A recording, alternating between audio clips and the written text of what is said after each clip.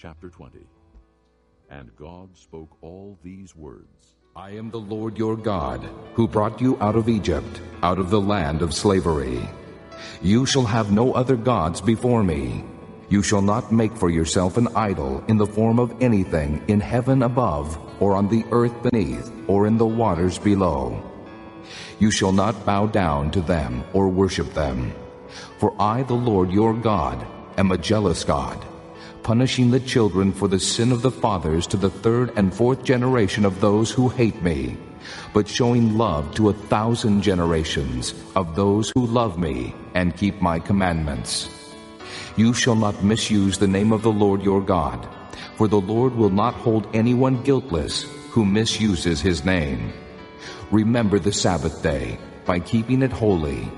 6 days you shall labor and do all your work, but the seventh day is a Sabbath to the Lord your God.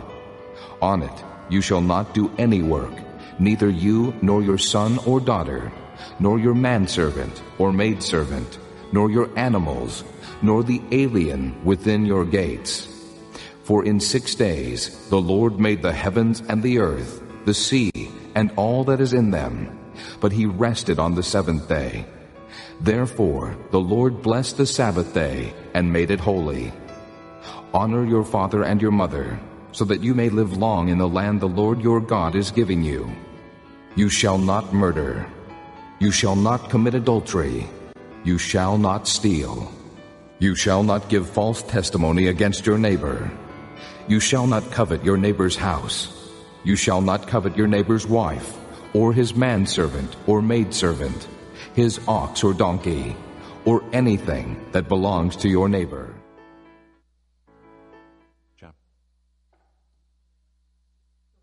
For the people of God.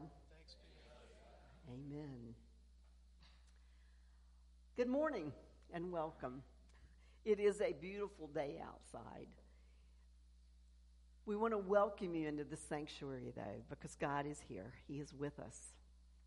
Whether you're worshiping here or whether you are worshiping at home and you're joining us by technology, God is with you. And it is indeed a blessing to be able to gather together as family of faith. I'm honored that I get to serve this congregation alongside Pastor Andy here, the way Woodstock. And I want you to know that you're welcome here, and we're glad you're here. We are a community that is dedicated to sharing in hope, living with purpose for the sake of others. Today's message is the last message in the series 10, based on Sean Gladding's book entitled 10 Words of Life for an Addicted, Compulsive, Cynical, Divided, and Worn-Out Culture. I don't know about you, but when we started this series, I thought I did a pretty good job of keeping God's commandments. And definitely not perfect, I know that, but I thought I did a pretty good job. And on a surface level, I probably do, but God doesn't want any of us to stay on a surface level with our faith. He wants us to go deep. He wants us to look deeply at our way of life, and he wants us to look deeply at what might influence us, like those that came before us, to follow those ways of the culture rather than his ways. God wants us to be able to see clearly how we, and not only how, but also where we've allowed other things to come between us and our relationship with him. And as I thought about looking deeply, as we certainly have done these past few weeks, I couldn't help but think about Psalm 42. It is a psalm where the psalmist expresses all the troubles he has endured in his exile. He laments that he's far away from the temple of God, and he expresses his desire for the renewal of the divine presence. It begins with these words: "As the deer pants for streams of water, So my soul pants for you, my God. My soul thirsts for God, for the living God. God has planted within each of our hearts a deep longing. And it is a longing that nothing in this world can satisfy. It's a longing for a relationship with the living God. Yet we so often try to fill that longing with things of this world, like we learned from Pastor Andy's message last week on from idolatry to worship. The psalmist continues, though, with these words, "Where can I go and meet with God? My tears have been my food day and night, while people say to me all day long, 'Where is your God?'" The psalmist is grieving his losses, the losses that he's experienced after being taken into slavery. Things are not good in his circumstances, and he is pouring out his heart to God. Have you ever been in that place where you pour out your heart to God? The psalmist continues, "These things I remember as I pour out my soul, how I used to go to the house of God under the protection of the Mighty One with shouts of joy and praise among the festive throng. Why, my soul, are you so downcast? Why so disturbed within me? Put your hope in God, for I will yet praise him, my Savior and my God. My soul is downcast within me. Therefore, I will remember you from the land of the Jordan, the heights of Hermon, from Mount Mizar." Did you catch that turn? There was a quick turn there. Even while in the midst of expressing his pain and his heartache, he knows where to turn. He knows what to do. He will put his hope in God and even praise him in the midst of the pain. So even while his heart is aching, he turns back to God. And he turns back with not just prayers, but he turns back with praise. And then we hear him call out these words, "Deep calls unto deep in the roar of your waterfalls. All your waves and breakers have swept over me. By day the Lord directs his love. At night his song is with me, a prayer to the God of my life." Even as the psalmist expresses his feelings of abandonment, something deep within him calls him back to God as he continues with these words, "I say to God, my rock, why have you forgotten me? Why must I go about mourning, oppressed by the enemy? My bones suffer mortal agony as my foes taunt me, saying to me all day long, 'Where is your God?' Why, my soul, are you downcast? Why so disturbed within me? Put your hope in God, for I will yet praise him, my Savior and my God." Even as the psalmist expresses all those feelings of being lost and forgotten, he turns back to God. Deep calls to deep. The Spirit of God is reaching deep into the spirit of the psalmist, just as it reaches into our spirits, calling us into God's presence to experience the deep things of God, his wisdom, his righteousness, his sanctification, and his redemption. So what have we learned so far in this series? The first thing I think we've learned was that God has a deep desire to create a people who will represent him to this world, a people who care for every single human being in this world, who recognize each other as the children that God has created, a people who demonstrate God's holiness, his justice, and his love.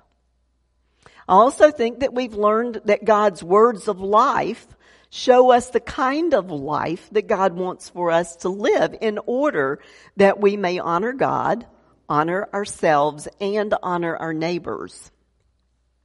And then I also think we've learned that we human beings are definitely an imperfect people, then as well as now. There's something within all of us, our flesh or sin nature, that causes us to lean toward self-centeredness. Our self-centeredness often causes us to neglect others. On our own, we allow the world to influence us, sometimes without even realizing it. So, we come to today's word, the first word. Please join me as you hear the word of God from Exodus 20, verses 1 to 2. The word of God. And God spoke all these words. I am the Lord your God who brought you out of Egypt, out of the land of slavery. The word of God for the people of God. Thanks be to God. Let us pray. Dear most gracious God, we thank you for your word that guides us and directs us in the way that you would have us go. Lord, speak to our hearts and our minds today to help us see where you have led us from and where you are leading us to. And so, Lord, we give you this time and we ask that you speak to us, Lord. And it is in the name of the Father, the Son, and the Holy Spirit we pray. Amen. Now, I don't know if you realized it or not, but last week in the message from idolatry to worship, the two commandments that we usually think of as the first and second commandments were combined. The first one was, you shall have no other gods before me. And the second one was, you shall not make idols. Those are the two things that we normally think of as the first and second commandments. Yet what we're looking at today as the first word was indeed the very first thing that God said to the people as he gave them these words of life. And he begins with a reminder. He begins with the words, I am. Now, you might remember hearing that before. And if you think back, it was back in the beginning of Exodus in chapter 3, verses 13 to 14, where Moses is interacting with God and God is calling him to go and lead his people out of slavery. And Moses says to God, suppose I go to the Israelites and say to them, the God of your fathers has sent me to you, and they ask me, what is his name? Then what shall I tell them? And God replies to Moses, I am who I am. That is what you're to say to the Israelites. I am has sent me to you. So God begins with these words of life by reminding the people, I am. But he continues and he says, I am the Lord your God who brought you out of Egypt, out of the land of slavery. God reminds the people that he delivered them from physical slavery in Egypt. Now he is giving them the words that will deliver them from spiritual slavery. These are not words, even though some of them start with, thou shalt not. They're not words about not doing something. These are words that will lead people to a completely different way of living. These are words that will lead us to a completely new way of living. But we have to be able to see clearly where we're still in bondage in order to be led to freedom. And we have to realize that these words are a reminder for us as well as they were a reminder to the Israelites. We need God first to open our eyes to where we're still in bondage, and then we need to allow God to lead us out of that bondage. This is not about us trying to change ourselves. You know, so many times we realize, oh, I shouldn't do this, so I'll try harder to do something else. But this is not about us trying harder. This is about us joining with God and saying, I want to walk with you. This is about us submitting whatever it is to Him and saying, Lord, help me with this. It's about us joining God. It's about us being honest with ourselves about who has the ability to change our lives. We don't. He does. I'm reminded of the words of the Apostle Paul from Romans 7:15-20, where he says these words. I do not understand what I do. Anybody felt that before? I don't understand why I'm doing this. For what I want to do, I do not do, but what I hate, I do. And if I do what I do not want to do, I agree the law is good because it points me in the right direction, right? As it is no longer I myself who do it, but it is sin living in me. For I know that good itself does not dwell in me, that is, in my sinful nature. For I have a desire to do what is good, but I cannot carry it out. For I do not do the good I want to do, but the evil I do not want to do. This I keep on doing. Now, if I do what I do not want to do, it's no longer I who do it, but it's sin still living within me that does it. Now, this is the Apostle Paul. This is the guy who met the risen Christ on the road to Damascus. This is the one who was persecuting the early church, but when he met the living Christ, his life totally changed. No longer did he persecute those early Christians. His life turned and he started living a new way. Yet here he is, even in the midst of going and leading others to Jesus. Here he is admitting that sometimes he does things he doesn't want to do as he seeks to follow Jesus. Did any of you identify with him as we progress through this series? Were there things that you came to realize that you still do, that you wish you didn't do? I know I did. There were things that were brought to my awareness. That's the Holy Spirit. Paul continues in verses 21-24 though, and he says these words. So I find this law at work. Although I want to do what is good, evil is right there with me. For in my inner being, I delight in God's law. He wants to do what God has called him to do. But I see another law at work in me, waging war against the law of my mind and making me a prisoner of the law of sin at work within me. What a wretched man I am. Paul's acknowledging that on his own, he is unable to overthrow the power of sin in his life. But he continues with these words.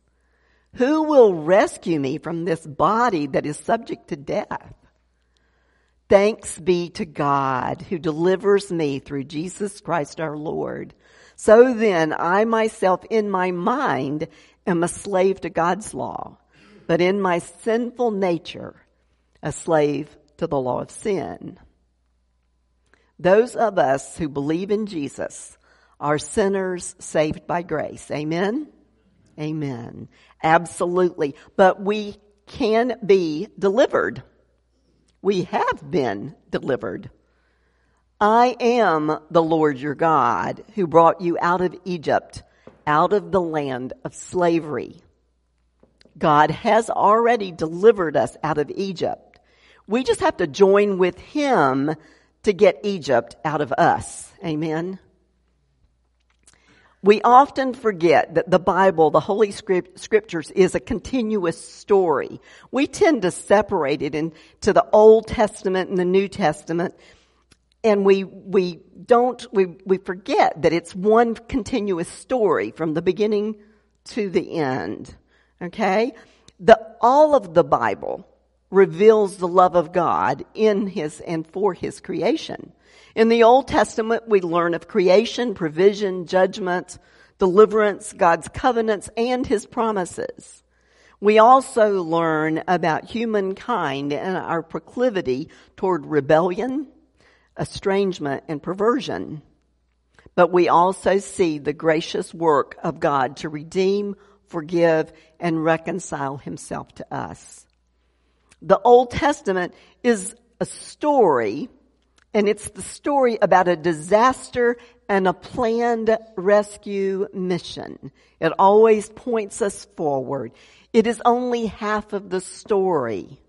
The second half of the story, the New Testament, is about the rescue. 1 Peter 1:21 ties the Old Testament to the New Testament with these words. He, Jesus, was chosen before the creation of the world, but was revealed in these last times for your sake. Through him you believe in God, who raised him from the dead and glorified him. And so your faith and your hope are in God. In his Son, Jesus, God personally took on the human condition and entered into this disorganized mess that we've created in order to set it right once and for all. The law of the Old Testament could not ever heal sin, but it does help us to see sin clearly. Jesus came to fulfill the law by leading a perfect life that sinful man was incapable of. Jesus then gave himself up for us, taking our sin upon himself as he was crucified.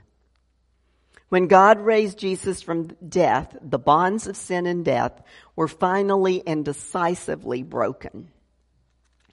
When we ask Jesus to come into our lives, to be our Lord and our Savior, we are delivered from sin and death. We have been delivered from sin and death.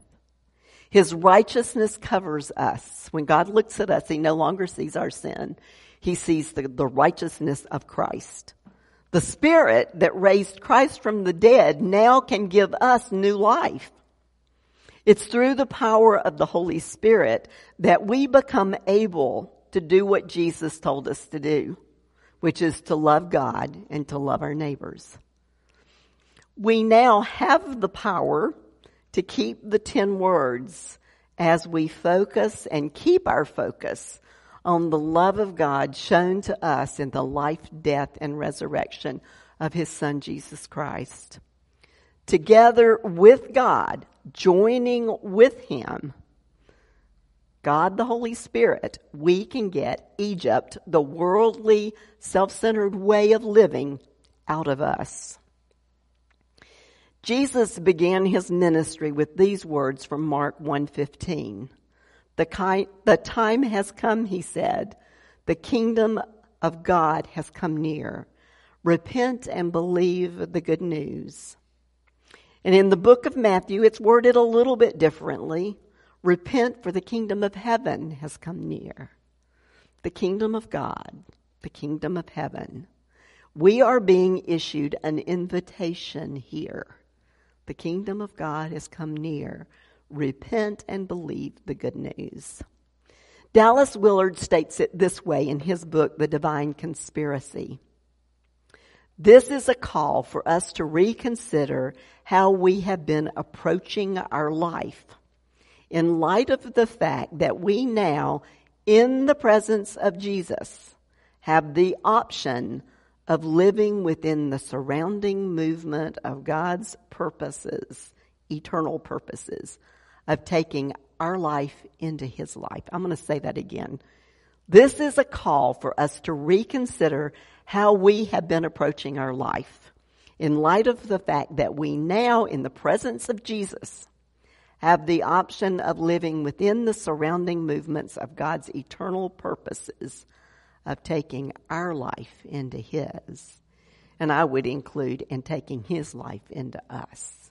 The hope of the Christ in you, the hope of glory. In other words, we are being invited into making a pilgrimage into the heart and the life of God. Here, now, active. Is God still at work in our world?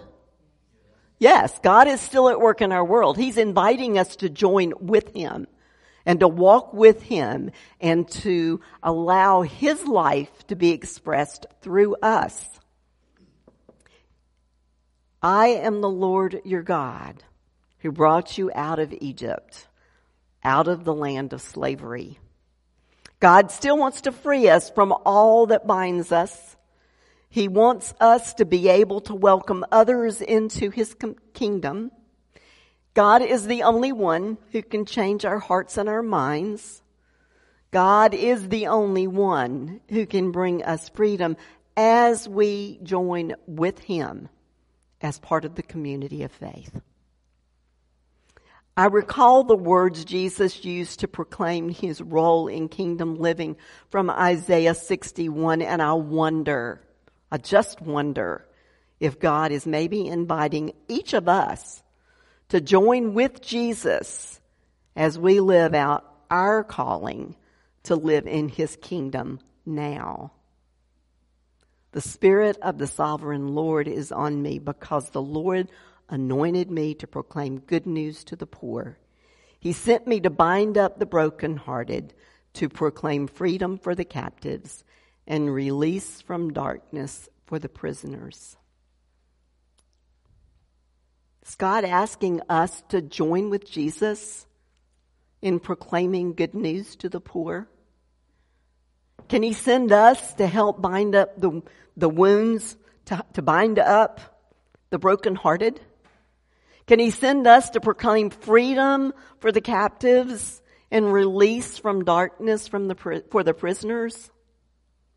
With God's Spirit living in us, we can share the good news of the freedom that Jesus provides, and we can walk with Him every day of our life through every circumstance that comes through us, to us. We can actually be part of God's healing in our world. Deep, calling unto deep. The deep things of God made possible to us through Jesus Christ. His wisdom, His righteousness, His sanctification, and His redemption. God's story is not complete yet. We all have been called to play a part in God's story. Can you think of a more exciting, fulfilling way to live than participating in the ongoing kingdom of God, the life of God, His kingdom here on earth? Your kingdom come, your will be done on earth as it is in heaven. Amen. Let us pray. Dear most gracious God, we thank You that You have issued us an invitation to step into playing a bit part in Your grand story, the story of redeeming those that are lost, finding that lost coin, finding that lost sheep, bringing healing, showing Your love to others. We thank You and we stand in awe, Lord, that You would call us. That You would call us. But You have. So, Lord, continue to lead, guide, and direct us as we step into Your call for our life.